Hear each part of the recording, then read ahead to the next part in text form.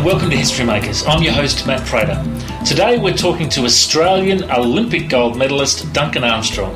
Duncan, welcome to History Makers. Thank you very much, Matt. It's very nice to be here. Now, Duncan, you're well known in Australia for swimming and news broadcasting. You know, you've been on the telly quite a bit with the commentating for the swimming and all that kind of stuff. Are you a Brisbane boy? Did you grow up in Queensland up here? Yeah, absolutely. I'm a Queenslander born and bred. Queenslander first, Australian second. I did a lot of growing up in the beautiful subtropical, town of Rockhampton. And so it's no surprise that I'm a swimmer, because Rockhampton is very, very hot in the summertime, and it's got two wonderful swimming pools, and it's got a long history of good swimmers coming out of the place.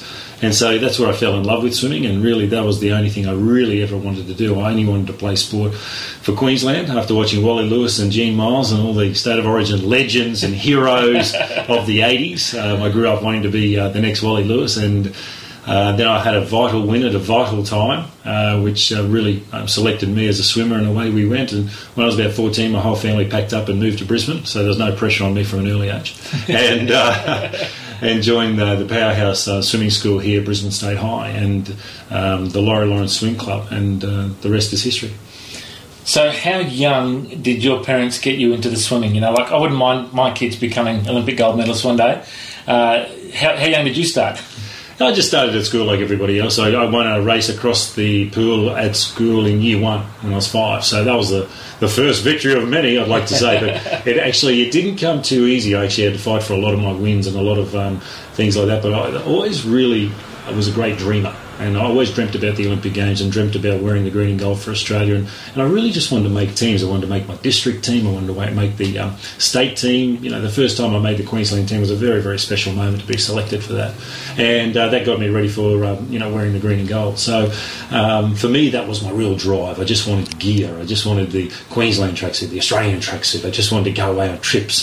And then the winning came after that. So, I'm very, very proud of my swimming career. I worked very hard at it. I really did put in a lot of work, and I learned all those wonderful skills about determination and technique and discipline and things like that. So they really came with my drive to be a winner at that time. And I had some wonderful mentors. Like, my dad was a fantastic mentor for me, and then I was introduced to Laurie when I was 14, and Laurie Lawrence was a fantastic and passionate mentor who really got me to understand what it took to become an Olympian, number one, and then to win at the Olympic Games, number two. And I've been able to take all that, the things that I've learned from my father and from Laurie particularly, into my corporate life and into the media that I wanted to do, and again hone my drive and discipline into areas that I wanted to be successful after my swimming career. And now all of those things sort of combine into my fatherhood, which I'm really, really fired up about. I've got a little daughter now who's 19 months old, and another one on the way, and Ava's 19 months, and I've got a 16 to 17-year-old from a previous marriage. And so I'm getting the full length and breadth of being a dad. And so I'm able to bring it all those wonderful things that I've learned in the pool and in the media to my fatherhood. Now, let's just take a step back to the Olympic gold medal. We all want to know about that. Tell us about that moment and how it felt. Oh, well, it's funny, you look at that wonderful moment that, a lot of people in Australia shared, and it's every day that I walk down the street and someone will recognise me and say, "Hey, I remember what I was doing the day in 1988 on the 19th of September," and I always look at them and go, "Hey, I had a good day too." And so it was one of those moments in sport, and we're such a passionate sporting nation, Australia, that we really do buy in heavily emotionally into these sort of days. I remember the day that Wally Lewis scored that try. I remember what I was doing when Debbie Flintoff-King won, and all these sort of things that you sort of buy into because of an Australian thing. But we had one perfect day. We trained very hard for 5 years. We came up with a fantastic strategy against some very, very good swimmers. I was ready, I was fit, and we were able to put together a strategy and execute it in almost the perfect race for me in the 200 metres freestyle on the 19th of September in 1988, and coming out the winner. And it was Australia's 100th medal at the Olympic Games, and it was a gold one with a world record. So I lived my entire dream in 1 minute and 47 seconds, touched the wall, and everything was finished and everything was done. And the funny thing is that the most immediate reaction I had, the first emotion I had, was relief, because it had taken 5 years to get there, and Laurie was a very passionate coach and made us train very hard. So it was sort of like, after all that hard work, after all that stalking success, after all that dreaming, we were able to execute the perfect race, win the gold medal, break the world record, and it was over. And so my first reaction was relief. It was just so cool. Now, a few years ago, something pretty awesome happened in your life. You became a Christian, and a lot of things changed. Tell me how you came to that place. I think my wife and I, we weren't married at that stage, but we'd been together about 8 years, and I was like a lot of people walking around out there. I wasn't full. I wasn't filling myself up. I had a God hole in my heart. A lot of people actually use that terminology to describe it, and it's pretty apt actually, that description, because we had great houses, we had great cars, we had great careers. We didn't have a wonderful relationship. We had a great relationship, but not a wonderful relationship. We didn't trust each other, and that was our upbringings coming up, and the scars that just sort of everyone bears from growing up. But we just weren't over the line. I wasn't vulnerable at all. I wasn't trusting of people, and that's where my first marriage went. Basically, that was my fault. And so we were wandering around, and then we met this couple, and they displayed such great strength and quiet confidence, and they didn't buy into all the fads and the crazes that my wife and I were buying into in those days. And so I was fascinated by this friend of mine's faith, and so they took us along to church one day, and of course it was an AOG church, so they're all happy clappers, and so like you walk in and it's pretty confronting, even though it's supposed to be the most welcoming place at all, and it is, once you get inside, but it's just sort of pricking the bubble and bursting the pressure. Anyway, you walk in and everyone's clapping and cheering and singing and pulling faces and doing their best karaoke impression of what's happening on the board with the music, and there's a band, and and when my friend stood up, I stood up. When he sat down, I sat down. Anything he did, I did. It was just like I wasn't there for me, I was there for him, and so it was like a mini me. But it was a very confronting stage. But the second time we went to church, Jesus was waiting for us with a crash tackle, and and all of a sudden it was just this cascading of pain out of my heart, and it tightens me up even now to talk about it. So and that's the emotion of getting into a personal relationship with God. And so basically from that moment on, I cried for 12 months.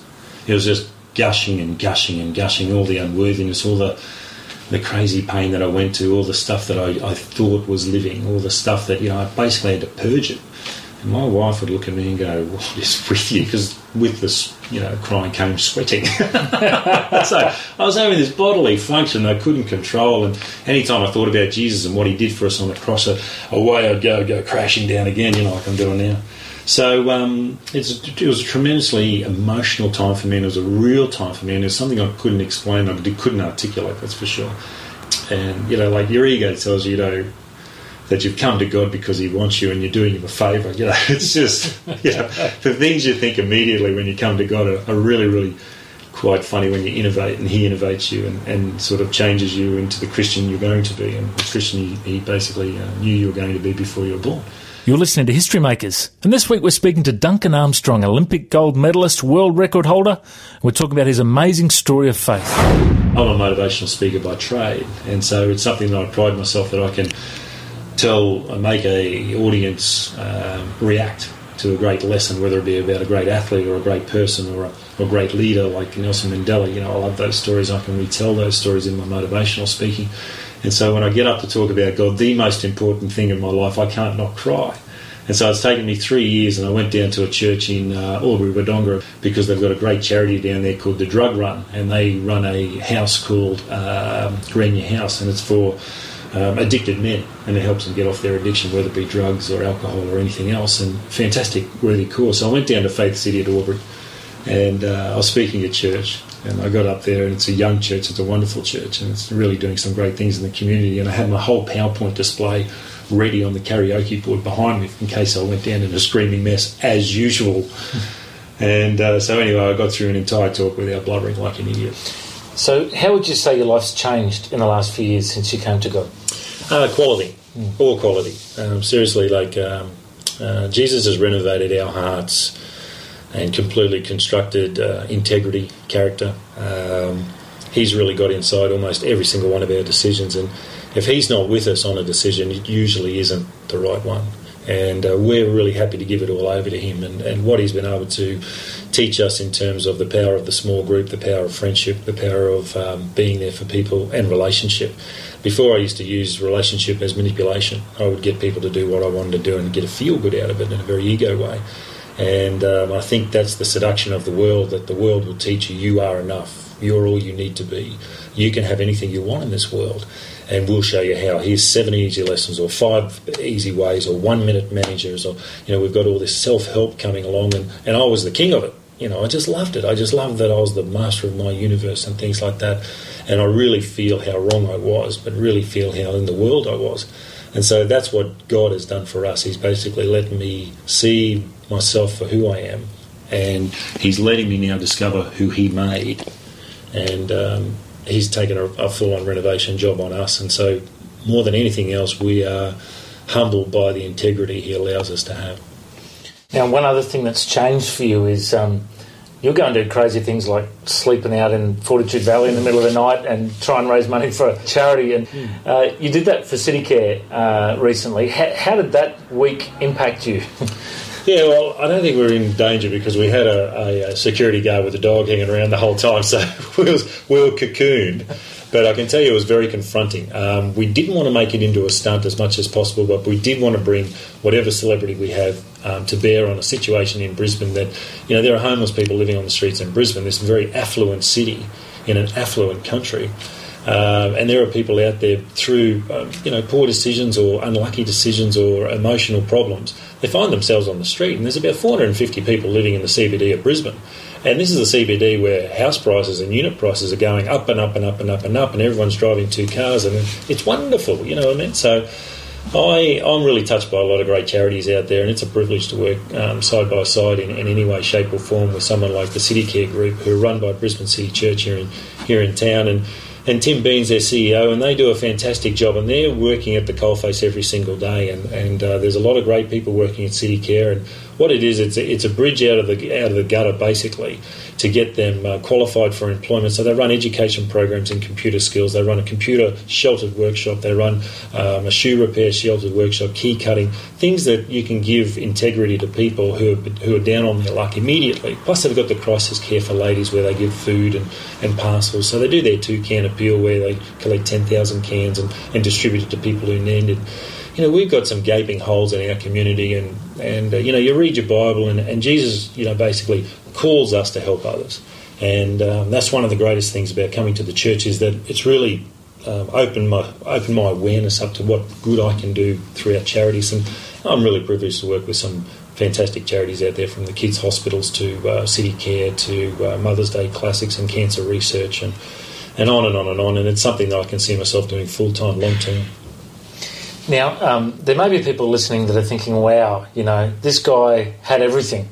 And why would he give himself to God? Why would he, surrender his life to someone else? And they might be thinking, how do I do that?